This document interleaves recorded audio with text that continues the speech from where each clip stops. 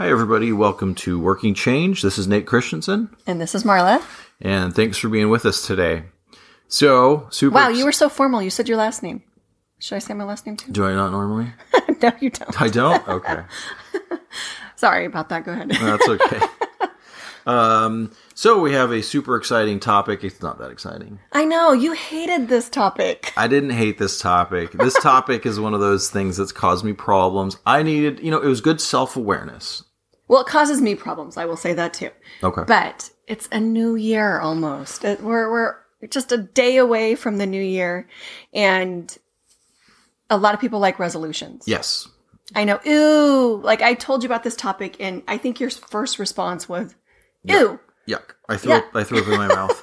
I'm not doing it. I'm not going to do it. Yeah. So, I persuaded him a little bit. So here we are. We're going to talk about the G word. Goals. Yeah. Everybody just breathe. I know you. But we're going to try to make it positive and we're going to try to make a good spin on it, I think. Yeah. And so for me, my like Marla said, my first reaction was gross. No one's going to listen. I wouldn't listen to that. I don't even want to listen to myself. I don't even want to make goals. Yeah. And so she, to her credit, asked me to be open about it. And we kind of dove into the literature about goals and their effects on people. And I came away feeling a little bit like maybe I was too close-minded about goals. Certainly everybody kind of has their own take on it. And one thing we know for sure, highly successful people set goals and work towards them. So there's something to be said for that. Yes, sir. So why do we even bother? Why do we bother with goals? Yeah, that's an excellent question. For all the question. ooies out there that just don't want to set goals, why bother? Well, okay, and that's really the primary question. And at its core, goals are about purpose and direction. Mm-hmm. And goals can be centered around all sorts of different things, right? Right. So we could have, say, an educational goal, and we could have, say, a physical goal. We could have a goal related to personality, characteristics, sure, morals, finances. Exactly. Okay. Yep. So there's all sorts of things that we can set goals for. My personal opinion about goals is I like to start a little bit small and just see if I can do them. And then kind of go from there. And that was actually one of the things that I read about that I was surprised to actually read, because I think in my mind I had this idea about goals, which are like once you set it and it is like you wrote it down, it is like in stone and you better never miss a day. And if you do miss a day, you're the worst. And that's just, that couldn't be further from the truth. No, that's all wrong. Yeah. So I think maybe you're thinking like goals, like most people think about goals, like New Year's resolutions. And they look at it like it's a new year and new me. And I'm going to do this new thing all year. And I'm going to be like the best person ever after I do all this for a whole year. Right. And that's a terrible idea. Well, I mean, and that takes forever. And, yeah. And most people aren't built to do something for that long and have it be successful. Some people surprisingly are built for that. I know Plenty a lot of people like that. Are not, and as you found, I think the majority are not, though. Yes, and really the issue is not the goals themselves, but what we do with the goals, how we interpret success and failure, and all of that stuff. So you're telling me I'm the problem? We are all the problem. Thank you. So, not just you. So when I came across the reading, we talked about there are two primary motivational approaches to goals. Yes. What are those two things? So what researchers seem to feel like they see the most is you have one principal type of motivation within a person is a drive to succeed. Okay. So their love for success. And that can be a major driver for goals and helping people reach goals. The other side of that is the other principal driver, which is the fear of failure. So those seem to be the two things that motivate people. And it's not just goals. You see that in life. Someone's will to succeed, their love for success versus someone's fear of failure. I fall in the fear of failure camp. I was going to ask you. Yeah. Hey, which one are you? Definitely fear of failure. And I think that's tied to my anxiety. Yeah, I would say that. I think my experience with anxiety is this constant fear that I'm not enough, that I messed something up, that there's something wrong with me. The failing at a goal is just going to continue to feed that, right? Right. So you have this natural terror of goals because you're like, whoa, that sounds like setting myself up to beat myself up, right? Right. That's what I see. Okay. And I think I'm a little bit of both. You think so? I think I love to succeed. Mm-hmm. I'm scared I'm going to fail all the time. But like when it comes to grades, I'm like, yeah, I'm there. I got it. So your schooling is more of a love. I love the success. Okay. Yeah, and then other things like weight loss programs. That's like fear of failure. That's like, oh man, everybody knows about that. Right. Yeah. And they're all going to see I didn't do that. What? Well, so when you bring up an interesting point there, one of the things that I read that I thought was helpful. Some people may have heard that you're more likely to achieve a goal if you tell other people about the goal, and the literature confirmed that is true. But one of the other things that the literature said was the goal is personal. Like you don't it. They discouraged in one paper, really discouraged from people from reaching out to find an accountability partner to hold you accountable and to hold yourself accountable. It's a personal thing. If the goal's too lofty and you're just not getting there, then you can change the goal. And that was part of that whole idea. The goal has to be set in stone, that I struggled with. And what some of the authors of some of these, I don't know if they're goal specialists, but, they study goals and how goals impact human life. And what several people said was that the best thing that you can do is adjust your goal to your capabilities. Mm-hmm. So setting a lofty goal is not a bad thing. But if you're consistently unable to reach it and you need to dial it back a little bit, that's perfectly fine. Mm-hmm. There's nothing wrong with that. Right. I'm going to rewind you a little bit. Oh, I'm sorry. Did I jump the gun? Yeah, a little bit. You're excited about goals. This is great. So why do we even bother with goals? Okay. So we bother with goals because they help people with their focus, with their purpose. They give people direction. Interestingly enough, they help people find success, build belief within themselves. They help people that make, set, and work towards goals tend to feel like a better worth, like self-esteem. Mm-hmm. And that translates well to managing any kind of depression, anxiety, and things like that. So goals sound like a magic pill. They're not a magic pill. What? It's not just that. Well, look, you still have to exercise and you have to eat right and you have to have social time. But they sound like they're a very positive. They can be a very positive thing to do. Absolutely. I think, having worked in corporate America before I moved to this, goals were a big part of what we did. We had individual goals, we had office-wide goals, we had company goals. Mm-hmm. The big businesses understand that goals are motivating and help people work towards something. Right. So, if it's working for companies that are worth tens or hundreds of billions or trillions of dollars, perhaps we should listen, Right. Well, we do that for children even. Like we give children sticker like goals. You do this, you get a sticker. You do this. My kids would work like everything for stickers when they were little. It was I'll work for stickers. You now. work for stickers? Absolutely. I've got lots of stickers. Yes. All right. This is great. So okay, we've covered why we should do it. So now let's go back to where we were. Okay. So how do you set a goal? Because I think that this is where some people are like, I don't even know how to do this. Yeah. And there's so many formulas for this. Yeah. And there are. I think when you look at the goals, there's principally what you would call long-term and short-term goals. And long-term goals in particular, you might have sub-goals. Right. So, for example, if your goal is to lose 5 pounds, then maybe what you would do is create sub goals of exercising a certain amount of time, a certain amount of number of times a week. That's something that you can right. say did or didn't do. It might be that you'll stay under a certain amount of calories a certain number of days, and that's something that you can check off that you did or didn't right. do. And so you want it to be things that you can say, yes, I did it. No, I didn't do it. And that seems to be helpful. Now, you said that you found something that had to do a little bit with setting goals, like ABCs or something? The ABCs. I thought that was really like kind of cute and smartsy and just simple. Like everybody can remember ABC. Mm-hmm. And it stands for achievable, believable, and committed. Okay.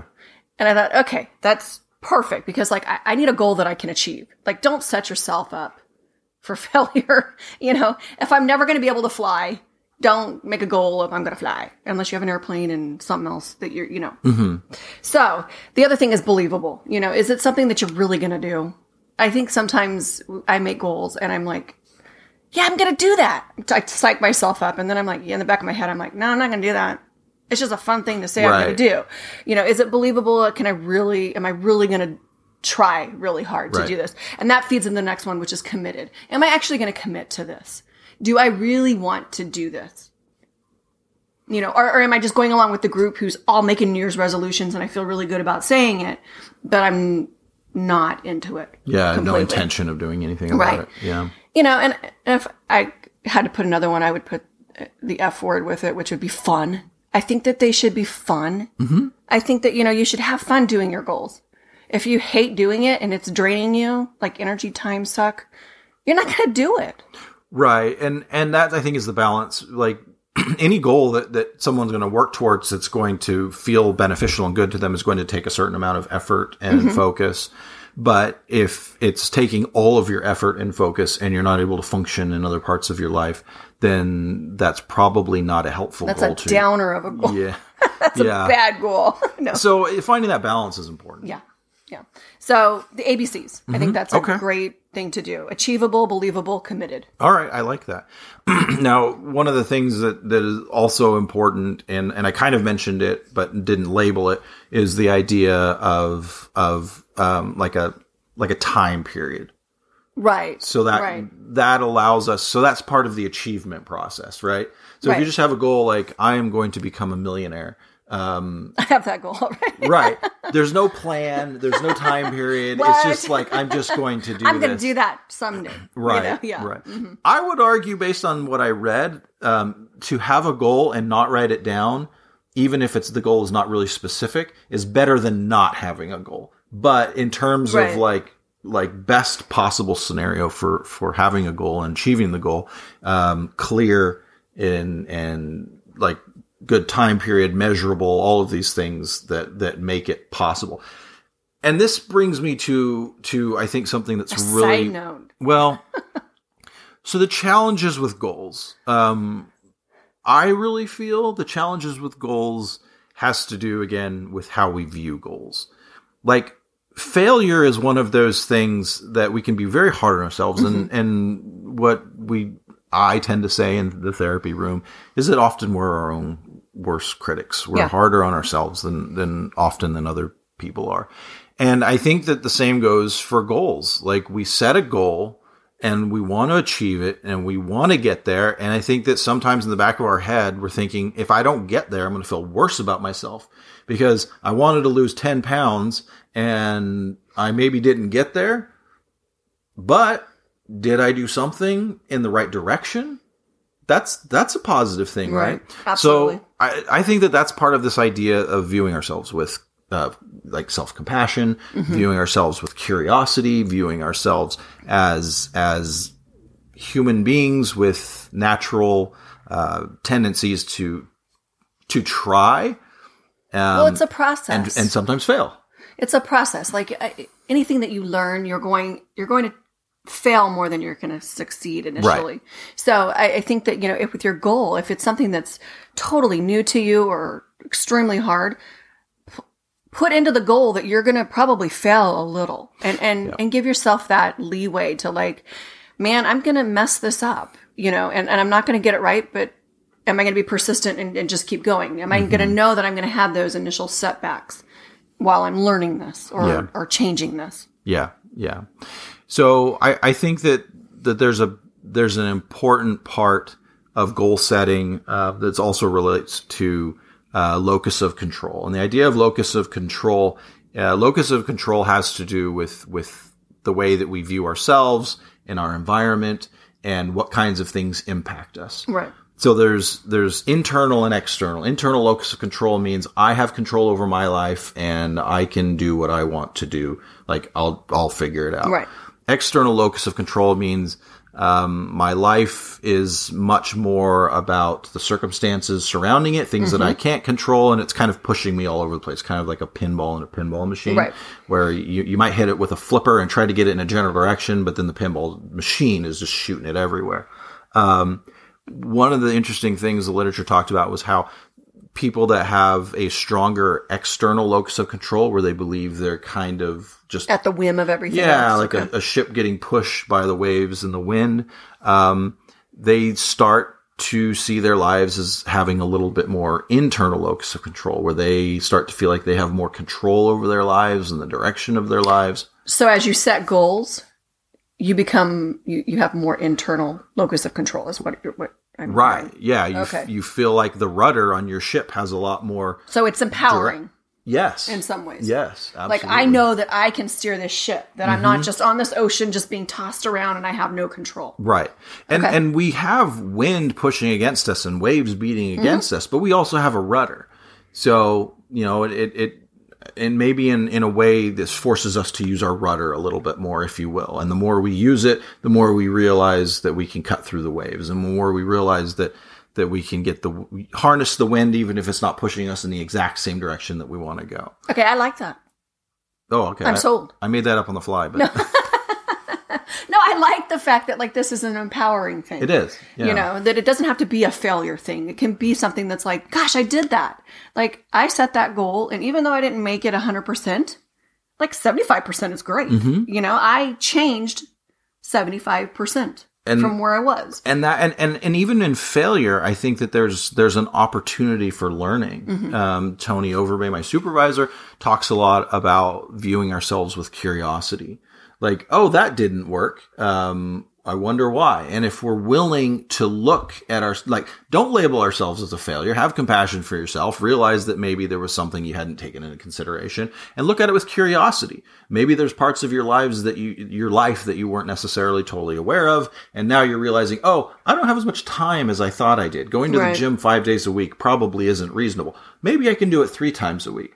If it's just, well, I can't go to the gym 5 times a week, I'm a failure, and then we just throw it out, then we don't have the opportunity to learn from the goal, right, and maybe make an adjustment, make a more realistic goal, and still work towards what we want to do. Hey, you know what? Maybe I'm going to lose 10 pounds over 6 months instead of 3. So it's still moving in a direction we'd like it to go, but it's adjusting our expectations based on the fact that we have new information that we maybe had before but weren't totally aware of, and we have now. Right. Makes sense. So one thing that I thought was interesting about people that achieve goals, you said New Year's resolutions. How many people actually achieve their New Year's resolutions? Oh man, I was looking at this, and I think that when I read it was 8%. Okay. 8% of people. I'm depressed. You're depressed? I'm depressed about that. I'm like, oh man, come on, people, 50-50 at least. But I can believe it. Like, I think that New Year's resolutions, we make them too big. We don't give ourselves those smaller goals. We go big or go home kind of mentality. We're like, we're going to just do this. And we forget that we have to do little baby steps, I think, to get there. So it can make sense that, only 8% of us get there. Yeah. And I think that one of the papers that we read talked about like a rule that people had that were highly successful. Was it the 52? Yeah, 52-17. Okay, the tell math me doesn't about work that. out, but we were reading that. But it's they took like corporate America and they looked at people that were really successful that were for working and how to get productivity up in their workers and employees, and they realized that what they do is they ask that the best success was, I'm going to work 52 minutes solid, just focused on whatever task I've been given at work. And then I'm going to play for 17 minutes. I'm going to take a break. Okay. I'm going to enjoy whatever I'm doing. I'm going to go, video game or whatever, walk around the block for 17 minutes. I'm going to disconnect from work and I'm just going to have fun. Yeah. So it's 52 minutes of work, 17 minutes of fun. And they found that productivity was like through the roof. Okay. Under that really worked. That giving people like an amount of time to be productive and just focused, and then giving them the reward of like just their own time for a little bit of time was beneficial.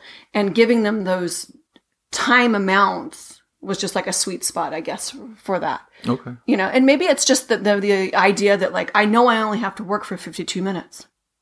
And then I get to play. A little bit harder. I mean, some people would say, I want to play for 52 minutes and I want to work for 17. That's me. That's an ADHD mind. But I don't think that's not productive. You know, you have to flop it a little bit there.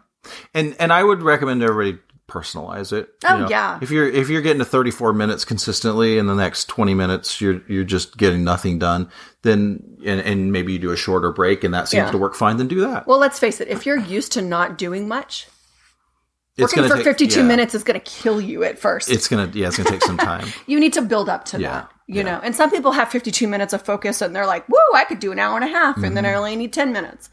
It's whatever feels good for your brain. Yeah. But the idea behind that is like, there have been studies that say that you can only study so long and you won't retain much after that period. You have to give your mind some downtime. Yeah. It works better. So the idea is work hard and then play a little bit.